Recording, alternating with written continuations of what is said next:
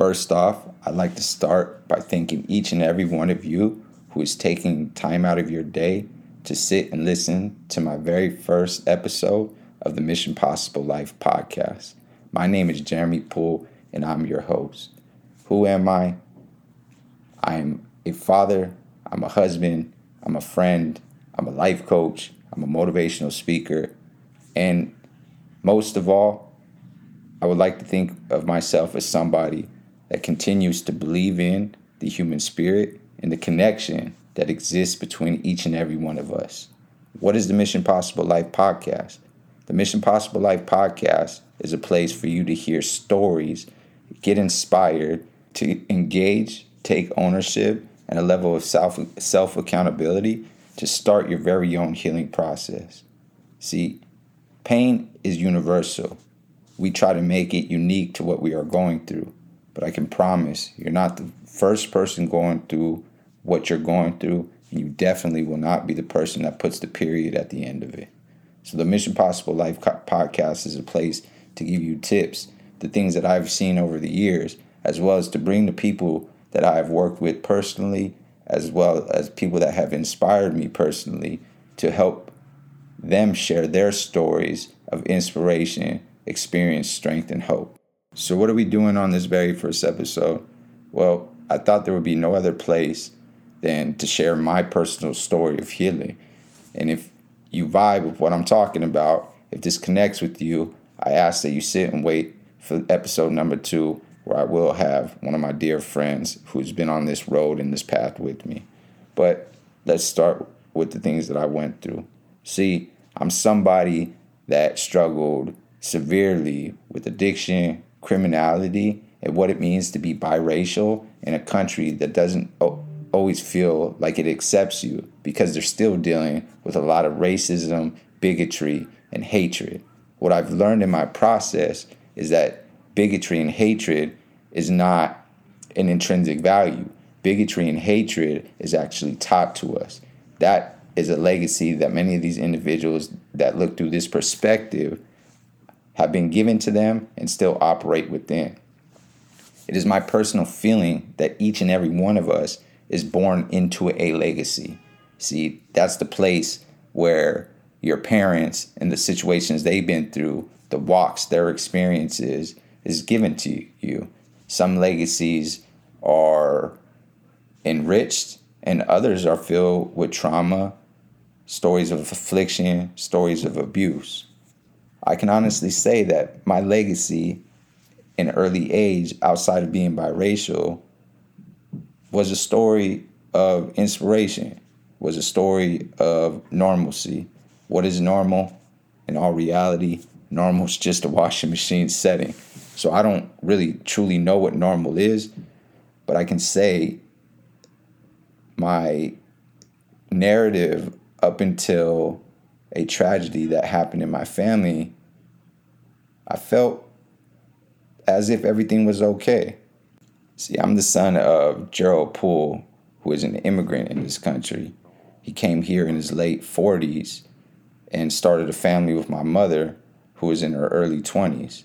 This is one of the things that was unconscious at the time, but what was conscious is that many families weren't mixed families like mine. My father, he's black, he's Chinese, and he's indigenous from South America, Arawak Indian. My mother, she's Italian. And growing up, my family connection was something very, very tight because we didn't truly have extended family. My grandmother on my mother's side was in and out, but she was dealing with her own level of addiction and struggles and mental health issues. And my grandparents on my father's side, they passed away when he was young. My father did one thing throughout my entire life, was instill the importance of what family means and how to show up for our family.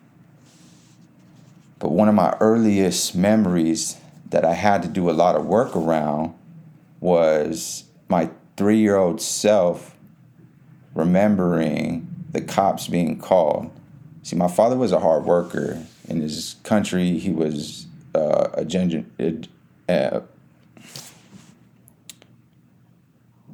In his country, he was always in a general management position as somebody that worked in production. So we always had a house. I didn't come from extreme levels of poverty. I didn't really know what it meant to be disenfranchised, but I can say that having a house, we were the people that were house poor. We didn't live the same way that everyone lived. And this wasn't in my early childhood. But this memory that I'm talking about was a distinct memory of racism. See, my mother and my father were married just 20 years outside of interracial marriage being legal in this country. And I'm not talking about 100 years ago. I'm really talking about the 1980s. But this memory that built this narrative that I lived with unconsciously for a long time was an experience where the police were called to our house. My mother and my father were in an argument. The cops ended up coming, and the cops really abused and accosted my mother for the individual that she continues to love to this day. See, my mom got the third degree of that exchange because some white officers came to our household and couldn't understand why this white woman was married to somebody in this country would be considered black. My father, still to this day, he honors many more parts of his culture, even though black, to me, is something that I honor more culturally, but it's not something I am. Black is a color. Culture comes from the people that instilled these values inside my father. The legacy that my father was given to him through his culture. So this is something that I carried with me for a long time. Again, unconsciously, childhood was something that felt normal. The way that I connected with my father, he loved sports. He always told me if he came to this country and lived here, if he was an American, he would have played professional baseball. So sports was something that was always on the TV. My father watched basketball, he watched soccer, he watched baseball, and he watched football. I'm a child of the Showtime era 49ers, the Showtime Lakers, and watching Dodger baseball when I was younger. Not too fond of it personally myself of baseball. I love my team, but it was something that I was always an athlete, so the sports that I connected with were the sports that I played. One of my fondest memories as a child was my father being my coach for my soccer team. This is something that pushed me in the direction to excel and try to be excellent in that sport. And for a very long time, I was somebody that traveled all through California, all up and down the state, playing soccer with my teams that I grew up with.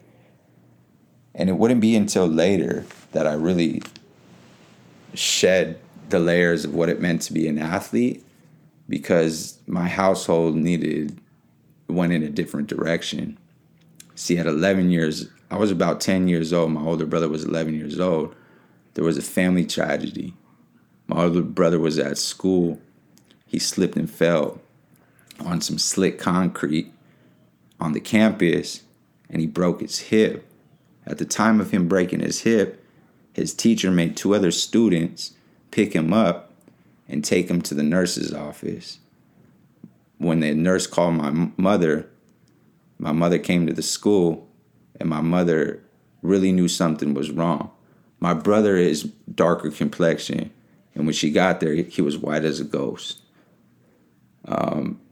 So my mom got into it with the nurse. The nurse at the time did not want to call the ambulance. They didn't want to be responsible for the situation. They wanted my mom to drive him. But my mother knew she couldn't deal with the situation alone. She got a little aggressive, told the nurse, if you don't go over there, I'll reach over the desk, put the cord around your neck type situation. And eventually the ambulance was called. While we were living in a town called Palmdale, California at the time, which didn't have the best medical facilities.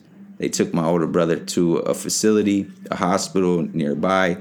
When they got there, they realized this was out of their control. And then they shipped my brother off to Children's Hospital of LA. During surgery, this is where a mistake was made, and my brother became permanently handicapped with a drop foot. So he can't pick his foot up front. He doesn't have the hinge at the bottom of his foot. At this time in my life, it was something that rattled and shook the family. My parents and the information at that time wasn't passed along and wasn't as readily available as it is today in today's day and age with smartphones and really supercomputers in our pockets. So at the time we had a lapse of insurance, and the medical bills were outrageous. My dad had to deplete his 401k, which ended up creating, another burden in our household. At the time, I didn't realize what was going on. It wasn't until I became an adult that I was able to have these conversations with my mother and my father, mainly my mother, because she was someone that's always been extremely open. The reason I care and believe in the human spirit the way that I do, the reason I live with the level of compassion in my heart is because I've always seen my mother do so. My mother is somebody that tried to help make somebody's day a little bit warmer if they were feeling cold. And that's the same thing that I try to do. The same belief I have in the human spirit is just that. But at the time, my brother came home. He was bedridden for almost 2 years, had to learn how to walk again. And that was the time in my life that I made myself extremely small. I started to pick up the game of basketball, and I connected with kids in school. I was always somebody that it was easy to make friends. But the truth is, it was easy to make friends because I was never really myself. I was always someone willing to be what you needed me to be because that's the way that I felt the sense of love. I made myself extremely small in the household, and I would seek the attention of anybody outside of my house. Every weekend I was gone. Every weekend I stayed at my friends' houses. Sometimes during the week I was staying at their houses.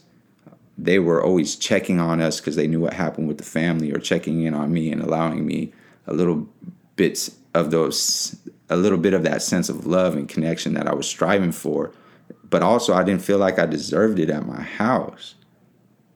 This was something that pushed me in a direction of connection. And the truth about connection is, whether it's in the dark or the light, connection is connection. I was somebody that was so willing to do what you needed. And if we were suffering, we were all going to suffer together. So what did I decide to do the very next year at that school that my brother got injured at? I decided to get jumped into a gang. I got jumped into this Hispanic gang at the time. And I was hanging around all of them. And, a day or two, I'm chopping it up. And there's this very strong racial tone about blacks. And for me, I was having none of it. I was like, my dad's black. What are you talking about? So 2 days later, I would get jumped out of that gang. But the thing that happened to me after getting jumped in 2 days before and then jumped out 2 days later, I really got, those things put on me. Like, people really did a number on me. But what happened after the 30 seconds or so, the minute or so that I was getting jumped, I got back up. I walked in front of the whole entire school, and I felt invincible. See, I was always someone that struggled at school in the traditional way of learning because it didn't feel challenging. We were told to pick up a book, read the book at home. We would come sit in the classroom, and the teachers would read the book back to us. And I was always someone that would get my test done early, and the teacher couldn't understand why or how, because my behavior and my attitude was very negative. I was somebody that would take over the classroom, the teacher tell me I didn't know the subject, and then I would, clown the teacher by knowing the subject.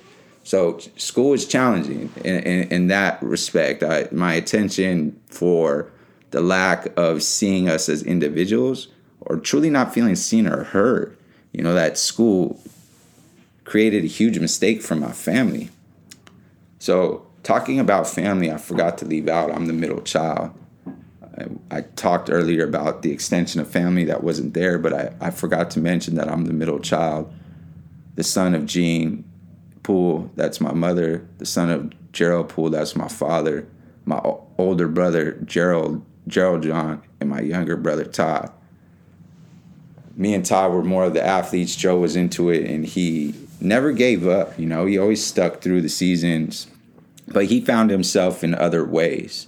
The one thing that I always say about my older brother is his resilience to the challenges that he faced, and watching his two other siblings face challenges.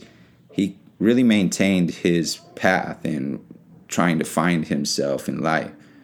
Something me and my younger brother eventually got lost in is this need for connection. After the injury, another account of protect and serve with the sheriffs coming to our house. We lost the house. My mother had one child who was bedridden. My father used to work. He used to get up at 5 in the morning, go drive over an hour and a half to work each day, an hour and a half there and an hour and a half back, so 3 hours of driving each day, and work 8 to 9 hour days. So my mother was the main parental figure in our household, and that worked for a long time. I do believe that a mother plays such a vital role in younger children's life, but a father is definitely needed. And me having an older father, he was always a wise figure. I felt like I always had like this wise grandfather as a father, but I lacked the connection of a strong male role model in that sense. I would play ball. I started slowly not seeing them come. There was a lot of, all of us were into something, so there was somebody that was going to get missed out. And I felt personally like what I had to get over is I felt like I was the one that was kind of just fend for yourself. You'll be all right. You have these friends, you have families. Other families were taking me to my basketball games. I was playing with their kids on their team. So I always had them show up. But when I would look in the stands and not see my parents, this was something that hurt. It really did start to hurt. So I acted out. I was a kid that acted out a lot. I was the one who acted out to get the attention of my dad. Me and my mom were like oil and water when I was younger. And that's truly because we were the same. What I've realized in my healing process is my aggression came from me being someone that feels the world in such a deep and real way. I can be considered somebody that is empathetic, but in all reality, I'm somebody that's extremely sensitive. I feel things to the core of my soul. When things are wrong, it hurts. I'm somebody that can't hide what I'm going through emotionally. I've always been told I wear my heart on my sleeve, and to me today, that's a badge of honor. Why should it hide? At least now you know where my values and passions align. So this is how I've always operated. I'm somebody that really didn't deal with life. And after getting that beating in the way that I got beat up and being able to walk afterwards, I felt invincible. I felt invincible in life. Going through middle school and then getting to high school with all my challenges, it became extremely difficult. My first year of high school, out of the 180-day school year, I was truant 90 days. I already started to pick up marijuana, and smoking weed wasn't that what most people in addiction call as an aha moment, and I found it, but it was something that like kind of really just took the edge off. But taking the edge off didn't give me the drive to be the best that I could have been in the sports. But that also came with not really connecting with my father in that way. We would watch sports, but I can honestly count on one hand how many times my dad was out there. I've never played a game of basketball with him. One game of basketball with him. I've never thrown a football with him. We played soccer together because he was my coach. But outside of that, it just felt like I had a present absent father. And I don't say that to discredit what my father provided for me. I just say that because this is my experience or how I experienced it. Once again, it wouldn't be until now, as a father of 2 young children, do I realize the amount of pressure that's upon somebody that is the breadwinner of the family, somebody that is responsible to care and make sure that the legacy that I'm providing for my children looks different. And the thing about the age that I live in an information age. And the one thing that I really am proud of in my healing process that I committed to in 2015 after getting out of prison was continuing to be a student of life.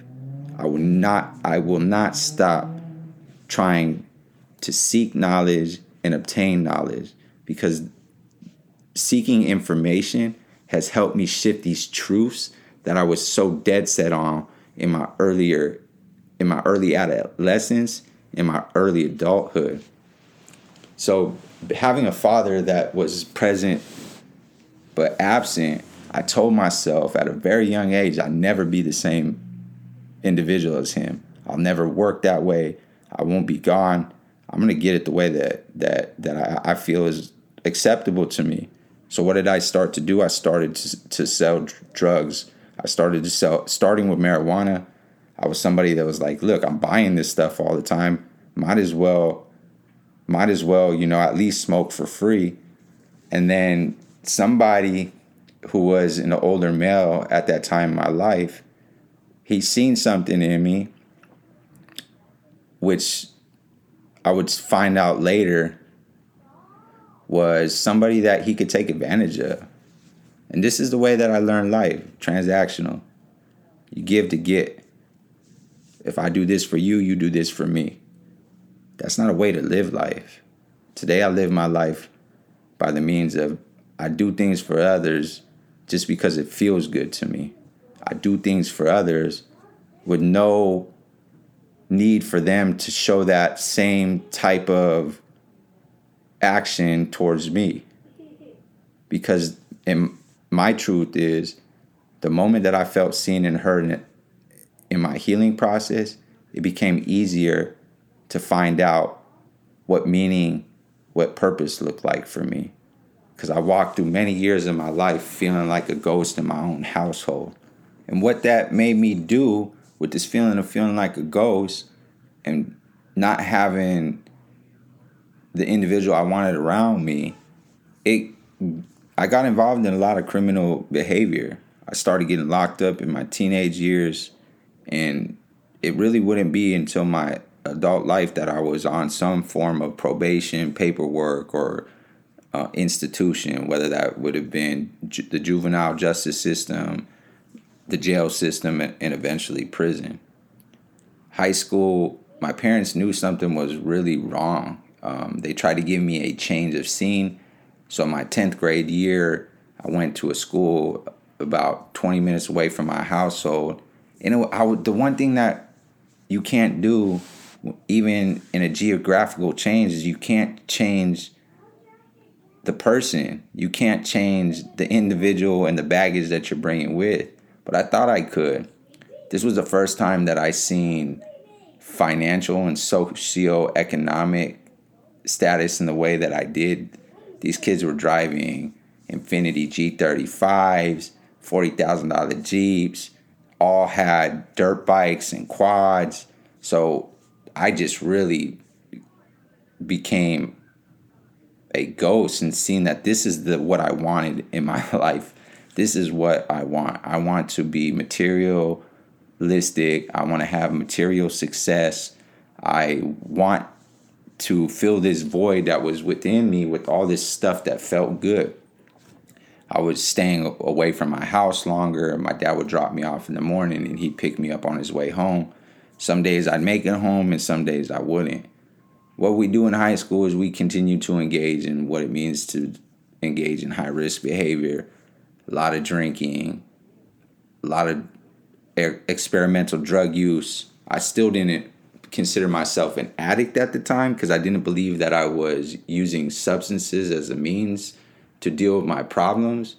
But I definitely had some addictive tendencies there wasn't every day. I wasn't somebody that needed to, get completely shit-faced at school, although there was those days of sneaking in water bottles and orange juice and whatnot, but I wasn't somebody using all the time. The only substance I say I was using consecutively and consistently was weed. I was smoking weed all the time. It didn't matter if it was a good day, bad day, to celebrate, to not celebrate. I was definitely somebody who was smoking weed a lot. But the 11th grade year, I just couldn't hack it. I got kicked off the sports team, and I was just like, you know what? I'm going to try to go back with the kids that I grew up with. But what that year did, it created a distance between me and the people that were there for me in the hardest time of my life after my brother's injuries. They all had different friend groups. They were all on the varsity basketball team at the time, and I just couldn't make it. Again, I didn't have the right attitude, and I didn't realize at that time in my life that my choices and decisions were continuing to perpetuate my suffering. So I, just gave up. I was with this girl at the time whose family was heavily involved in like gang activity, drug use, but they became family, and that's what went on for a long time. I kind of told myself I'm going to get outside my house, spending more time with my girl, and the first time that I got in big trouble was at the age of 16. I was hanging out with my older brother for the day. We were just riding around in our old neighborhood, and some kids were being disrespectful. My brother was driving this big, ugly, camper van, the one with the ladder and the tire in the back, the ladder to the roof.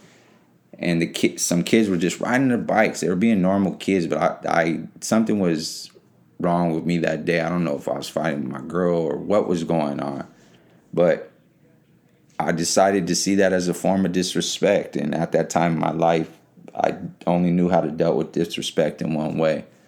So we end up parking, and I see the kids in the wash area of the desert we were living in, and I told my brother to get out. And I walked up to these two kids. I was 16. They were probably 13, 14 years old. Might have even been a little bit younger in all reality. And I told them to give me all their shit. And if they didn't, they was going to get hurt. Not realizing the kid that I just robbed his family was connected to the sheriffs. So I get a call later that evening from my girl at the time, and she tells me, "What'd you do today?" I'm like, "Nothing. What are you talking about?" She's like, "Oh, you didn't do nothing, you asshole, but your brother's sitting in jail." I call my dad, and my dad's livid. He's like, "Get your ass home. You better have all their property. I just talked to the sheriffs. They said if you bring all their property back, they won't arrest you." I already knew it was kind of bullshit, but I knew I had to turn myself in because my brother didn't do anything to end up being locked up. He didn't have any of the same problems I had, and I felt horrible because after his injury, I felt like I was supposed to play the role of the person to protect my siblings. And I had a skewed sense of protection. I did it through being aggressive. I did it through being an asshole and a downright degenerate. So I get there, I replaced I ended up stealing a backpack and a bike, man. The backpack had nothing in it, like an old Walkman. I ended up breaking it because it was just like pretty much garbage. And I went and I picked up the property, and I got with my dad, and we ended up going to return the property. And when I got there, the sheriff didn't keep his word. I was arrested. At that time in my life, I was facing second-degree strong-arm robbery. And the witnesses said I had a weapon, so it was really ugly. At that time in California, the law stated any violent crime, even though you can be considered an adult at the age of 16. My family always came through, even though they didn't have the means to do so. My dad connected with a lawyer that he knew from work who was a criminal defense attorney they came and showed up for me, and they told me, look, we can probably get this down to a plea deal of you taking one strike for second-degree strong-arm robbery. And he was explaining to me, I'm a kid at the time. He's like, look, the thing you got to know, though, is that this follows you. Your record will be sealed, but if you ever get into trouble as an adult, like, there's no sealing a violent crime. And I'm not thinking, I'm like, all right, let's do it. I'd do anything to get out of this situation.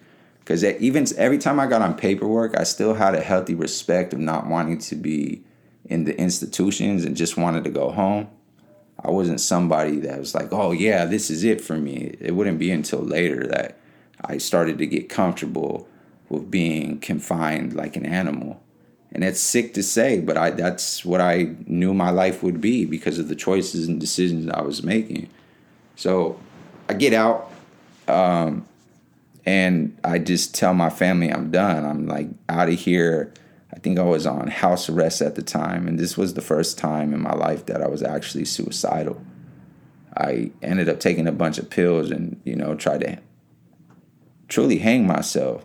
And the closet rack broke. My brother came in the room. He called my mom, and again, another experience with the institution. I was put in a mental hospital, given my probation officer was called. They kind of reduced my house arrest sentence, and it was weird. It was just a weird time in my life, man. It was extremely hard and difficult to feel like I had any forward movement. I felt lost, but I was still in this lifestyle. Like, I would show up to my parents' house and put on this persona of what they needed, and then I'd be in the streets just being destructive, still selling weed at the time, still just being a complete degenerate. One thing that I can pride myself in is I wasn't someone that would steal something from other people that was hardworking, but if you was in the lifestyle, you was game. So I was running amok. I used to run around to different states, selling shit, going up to Chico, robbing frat houses. We would sell them work, and then we would end up robbing them. Somebody that I knew at the time, he was doing some of the same stuff, and he ended up getting like a 12-year sentence for kidnapping because this is the activity that we were getting into.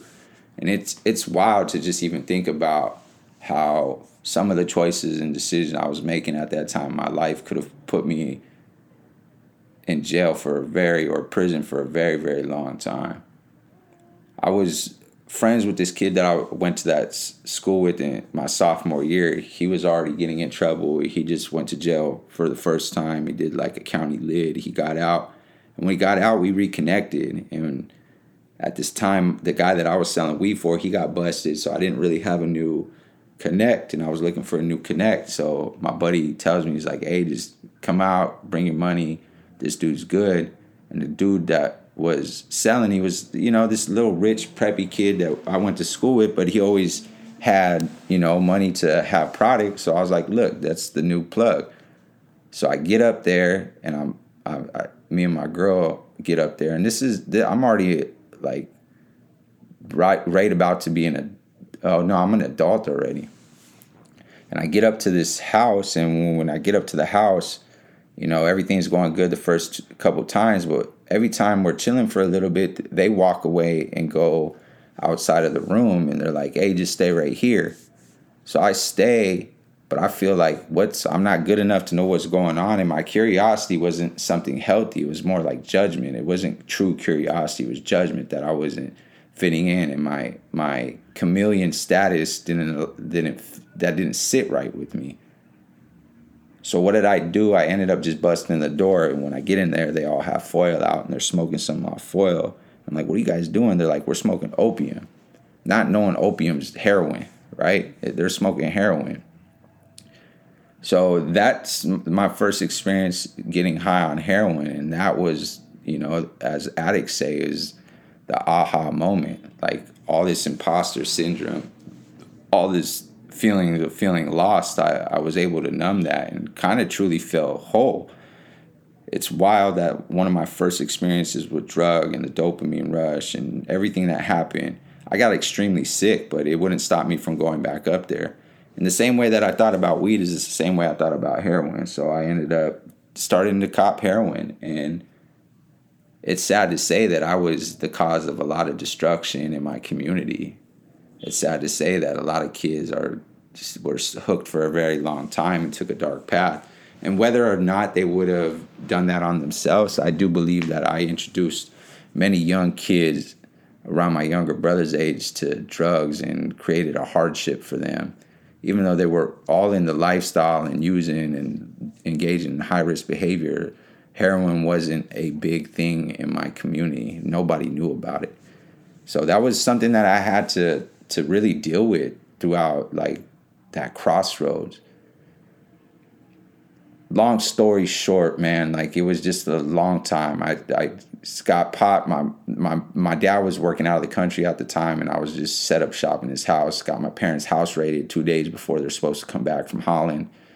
And that would be the first time I got incarcerated, not remembering that I even had to strike. So my first time dealing with the court system as an adult, they were already trying to double my time up. I got one little, like, drug court program, but I messed it up, and I ended up getting a prison sentence of 32 months at 80%. While dealing with myself and the constant troubles I had, I was in and out a lot, and I always felt like I was just a jacket. There was never ever help. Yeah, I had one drug program, but these are kind of bullshit classes, not intensive support that I needed. Hooked on heroin, I just couldn't make it. I was faking the drug tests. I would get prescriptions for the drugs I was using. The judge is like, all right, do you think I'm stupid? I'm like, look, it's a doctor's prescription. What's the law say? I don't think you're anything, but what does the law say? Anyways, you know, this was the time my parents, they really came through for me, and this would be the first time that the seed of change was planted inside of me. Before my sentencing, my dad contacted this program that became the community that I started my healing process in Los Angeles, called Beit Teshuva. And I was like, I don't even know what that means, Dad. It was a Jewish community, a long-term residential facility in Los Angeles, a Jewish organization. I was like, Dad, what am I going to do at a Jewish organization? But they wrote a letter for me, and my dad wrote a letter to the judge during my sentencing. And I remember very clearly the judge looked at me and she said, Mr. Poole, if you cared half as much as your father did or these people did, you'd probably be all right in life. And I just looked at her and kind of laughed it off. I went back to the jail system and got in some trouble. My story with the jail system was really weird because the girl I was dating at the time, her family's all involved in the gang life. And me, I'm more of a dope boy. I'm out there just trying to get it. And on the streets, I consider myself, you know, a black man. But while I would go into these institutions, they told me I'd be better protected because California is the system is very race conscious and not in a positive way. It's, you stick with your race. You don't deal with there's a lot of racial tension inside of the jails. So I remember having a conversation with the first dude I ever saw weed with. He's like, if you ever got locked up, what would you do? And I was like, what do you mean? Like, I'm black. I would run with the blacks. And he's like, okay, you know. And then when I finally got into the adult system, which again was very racial, when I was in the juvenile system, you're kind of your own individual. If you can handle your business, you handle your business. Yes, you're going to have to deal with the other gangs that you might have beef with, but for the most off, it's like, you can be a one-man army. This is not the reality when you hit the adult system. You will mind somebody, especially in California. You could think you're the hardest motherfucker on the planet, but I promise you, there's always somebody bigger and badder. So when I first hit the institution, I thought that I would really respect who I thought I was. But being so lost and honestly scared, like at 18, 19 years old, going in there and seeing grown-ass men, like I didn't have the same the same fearlessness that I did on the streets, being able to protect myself the way that I knew how to protect myself. I was already carrying guns. I was, ready to do whatever I needed to do to take care of myself. But hearing the stories of jail and the reality of the people that I knew that were going to jail, they were telling me the hardships that I would face. So right when I hit the system, I got ran up on by, the Southsiders, and they're like, "Who are you?" And it just felt, without needing to continue to tell my story, I'm biracial, I'm this, I'm that, it just felt easier to just kind of connect with them. My girl's family at the time, had some calls and had some people look after me. And I just created this persona. It was easy to do. And so my adult time at going into jail is I would be this, super Southsider, and I would come home back on the streets and I would be just the regular, normal Jeremy from the streets, dope boy. I dealt with more blacks. I dealt with more Crips and Bloods when I was on the streets. But because of the girl I was dating at the time while I was in the institution, I became, super Southsider from whoop-de-woo, and that's just not who I am. In all reality, there was a lot of lies, and part of this podcast is being able to share my truth. That's what my healing journey has afforded me, and it's taken a long time. It's taken a very long time thinking back. So the judge, anyways, gives me an opportunity to my dad to share this letter. She tells me, "Mr. Poole, this, that, and the other," and I end up going to jail. A couple weeks later, I get a call back to go to court, and I'm tripping. I'm sitting in the hole at the time because I got into some shit. I needed to take off some steam, and I was willing to do what I needed to do to let people know that I'm down with the cause. So I'm sitting in the hole at the time, and I get a knock. "Hey, Poole, court line." I'm like, "Court's done. I'm waiting to catch the train to go to prison." This would be one of those times that I had an opportunity that I would just fail miserably at. I get to court. I end up, getting my shit together and saying, "Fuck it, let's go check this out." Because my cellie at the time, he was like, "Look, if you go, they can't do nothing but reduce your sentence." So I end up going. And when I get there, my family's all there. And I'm realizing, like, how are you guys all here? Like, how do you guys, like, what's going on? And my lawyer's not coming to talk to me. Nothing's happening. And finally, I get in front of the judge, and the judge is like, "Look, I looked over your file and something that your dad wrote, and I want to actually honor the fact that we have never really tried to help you in the way that I feel you need help."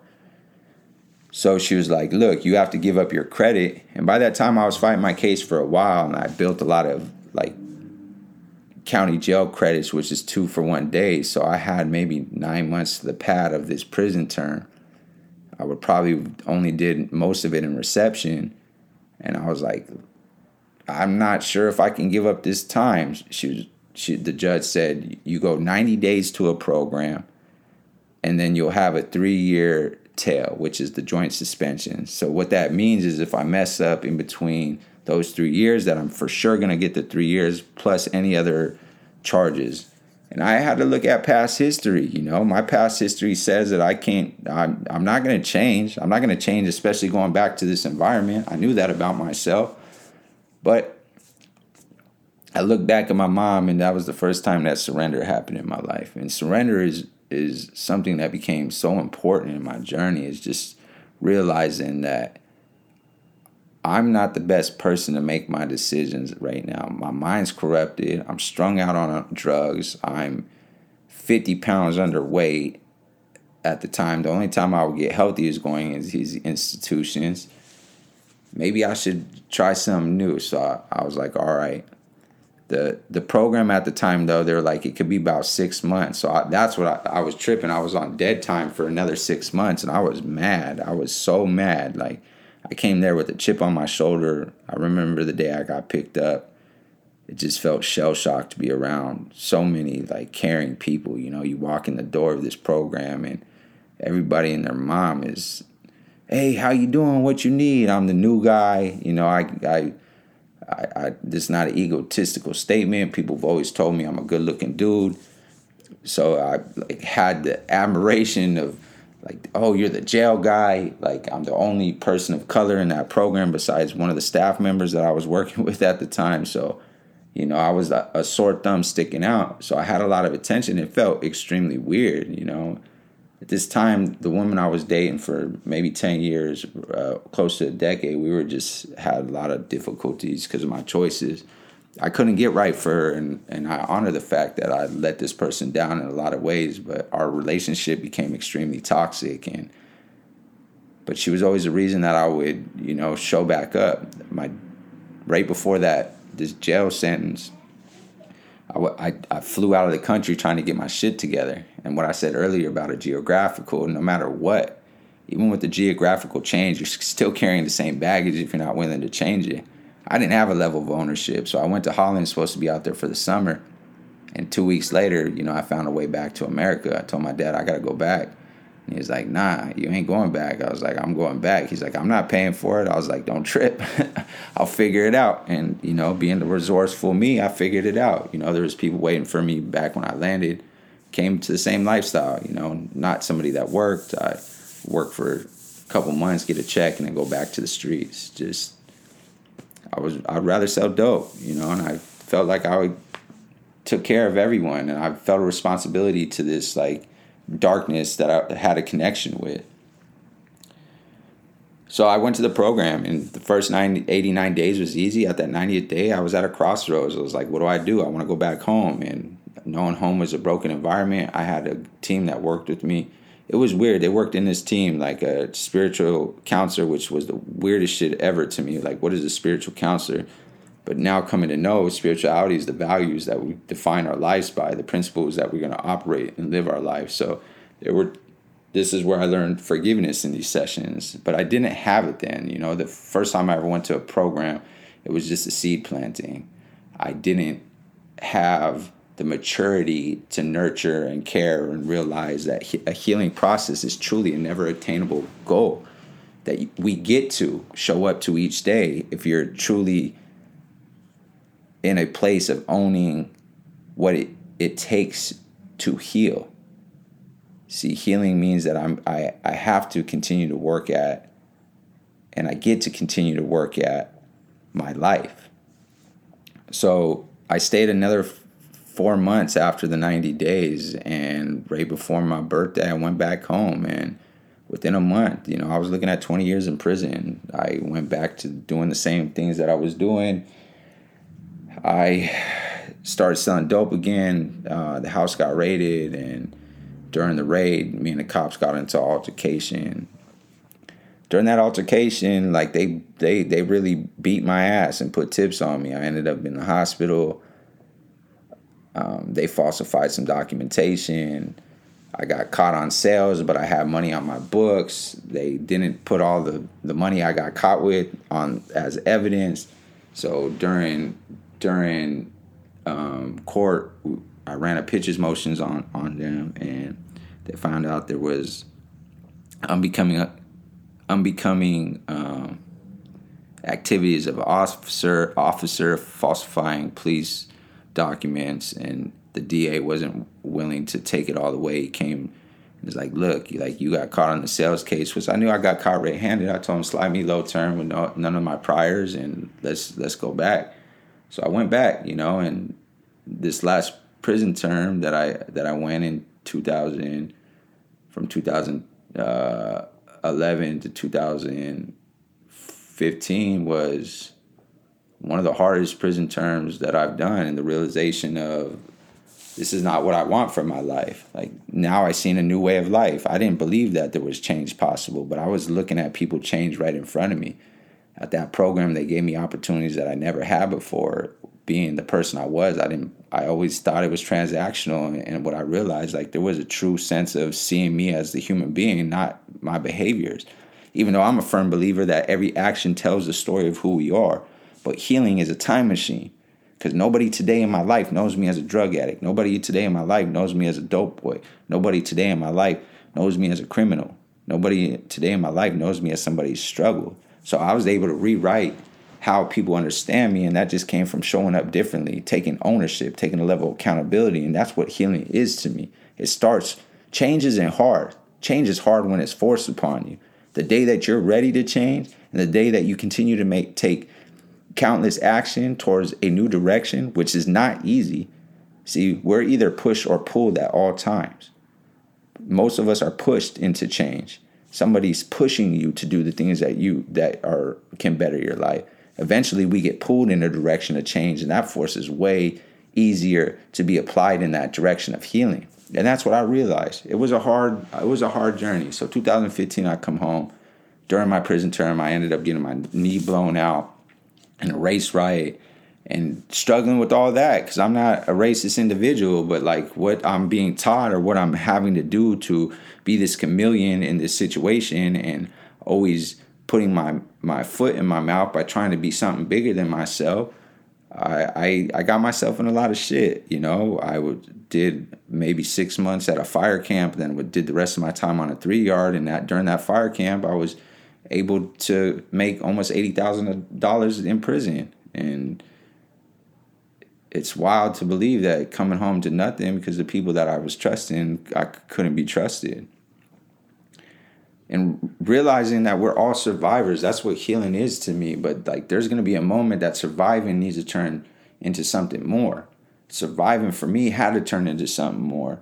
And that's what healing truly is. That's what a recovery process is. It's healing for me became the way to get out of this scarcity mindset, this way to see that abundance is all around me for no other reason than it just is, right? We believe that more for someone else means less for me, and that's just not true. I was able to take those liabilities and turn them into an asset when I changed the way that I value these things, when I changed the metric system. See, I own the scale of my life. I own the pen to the story of my pages. But I had to put in context that each character in my story is writing their own. And until I did that, life was difficult. But when I did that in 2015, I haven't looked back. I have not looked back. So the first 5 years of being out of prison, I worked as a drug and alcohol counselor. Because what was shown to me inside of the program was like I had an ability to connect with human beings in a real way. I had an ability to see the person the same way that the individuals started to see and nurture that seed of change into a tree that evolved into the man I am today. And it was not an easy process, but I really understand healing in 4 ways: mind, body, soul, and the relationships that I carry. I can go anywhere in the world with the person I am today and be okay because I know I'm carrying the values that are important to me. And that was done a couple years into my healing process. The way I was able to understand my values was by creating a personal mission statement. My personal mission statement started like this, and it happened from reading a book called 7 Habits of Highly Effective People. In that book, it talks about keeping the end in mind, and then there's a visualization exercise to write your personal mission statement. And it really asks you, what did you want your story to be told? I talked about that legacy early that was given to us. I know I'm leaving a legacy for my children. What do I want that legacy to be? How do I want a friend, a coworker, a place I was a volunteer to, and a family member to talk about me when I'm gone? So it asks you to visualize a memorial service where people are going to speak the words of your life. See, I've been to a lot of funerals for tragedy, and it's a hard reality to sit there and realize that most things said about people in tragedy is they were such a good person, and that but destroyed me. I had this realization while I was in prison that my father he had some health issues, and my realization at that time was that my legacy with my father was I was the only one of his children that struggled with criminality, that struggled with addiction, that created a lot of tension and friction inside of this family that was done by my own choices. That pushing force that pushed me into change was a realization that to my family, all I am is suffering. So my change and my healing process came when I realized I wanted to be more than that. But the driving force that pulls me today is my personal mission statement. With integrity, love, and compassion, I'll be an instrument of change in my life and the life of those struggling. I'll continue to be someone the world needs by being the best version of myself daily to help inspire others to be the best versions of themselves.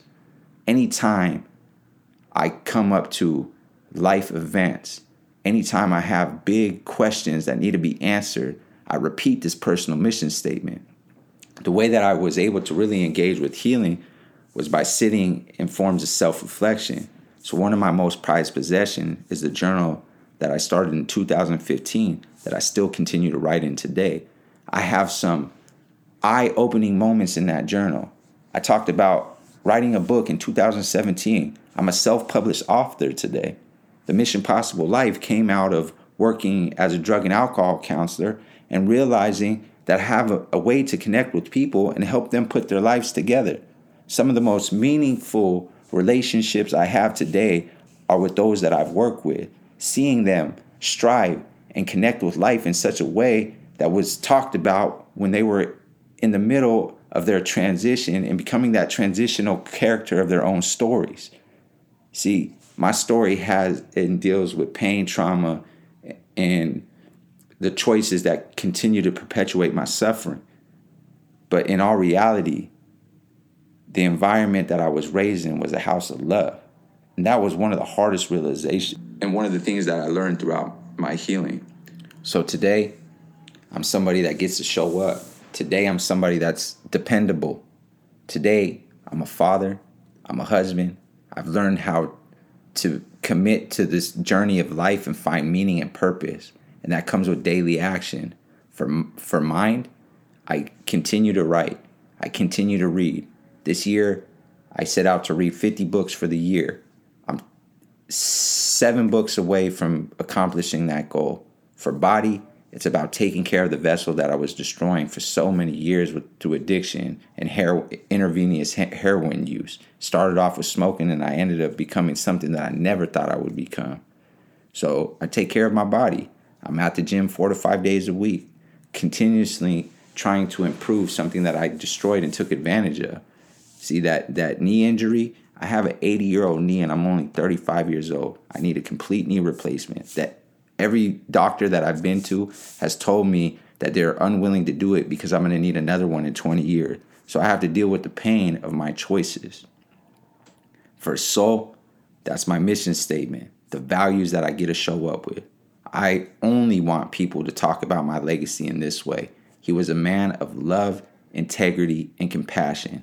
And when I get these messages from people that I work with to tell me how they experience me, it's in line with my mission statement. And to me, that means that the actions that I'm living, more than the words that I'm saying, is being promoted in the way that I walk the walk, not talk the talk. This has been an amazing experience of not only remembering some of the moments that have shaped me. I truly hope this finds you and helps you understand that you can define who you are. You get to define your own legacy by becoming the author of your own story.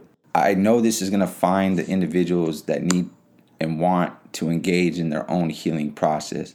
But I would also like to make an invitation to anybody that thinks they have a story to tell. Please feel free to get at me. Check me out. My website's themissionpossiblelife.com. You can find me on most social media apps. If you feel like you do have a story to tell, please reach out to me because I would love to be somebody to help you feel seen and heard in your own journey of healing. And one of my things that I like to tell everybody before I sign off of anything, if nobody told you this today, from the bottom of my heart, I sincerely love each and every one of you. I'm wishing you nothing but abundance, overflow, and love in all you do. And this is Jeremy Poole signing off on episode 1 of the Mission Possible Life podcast.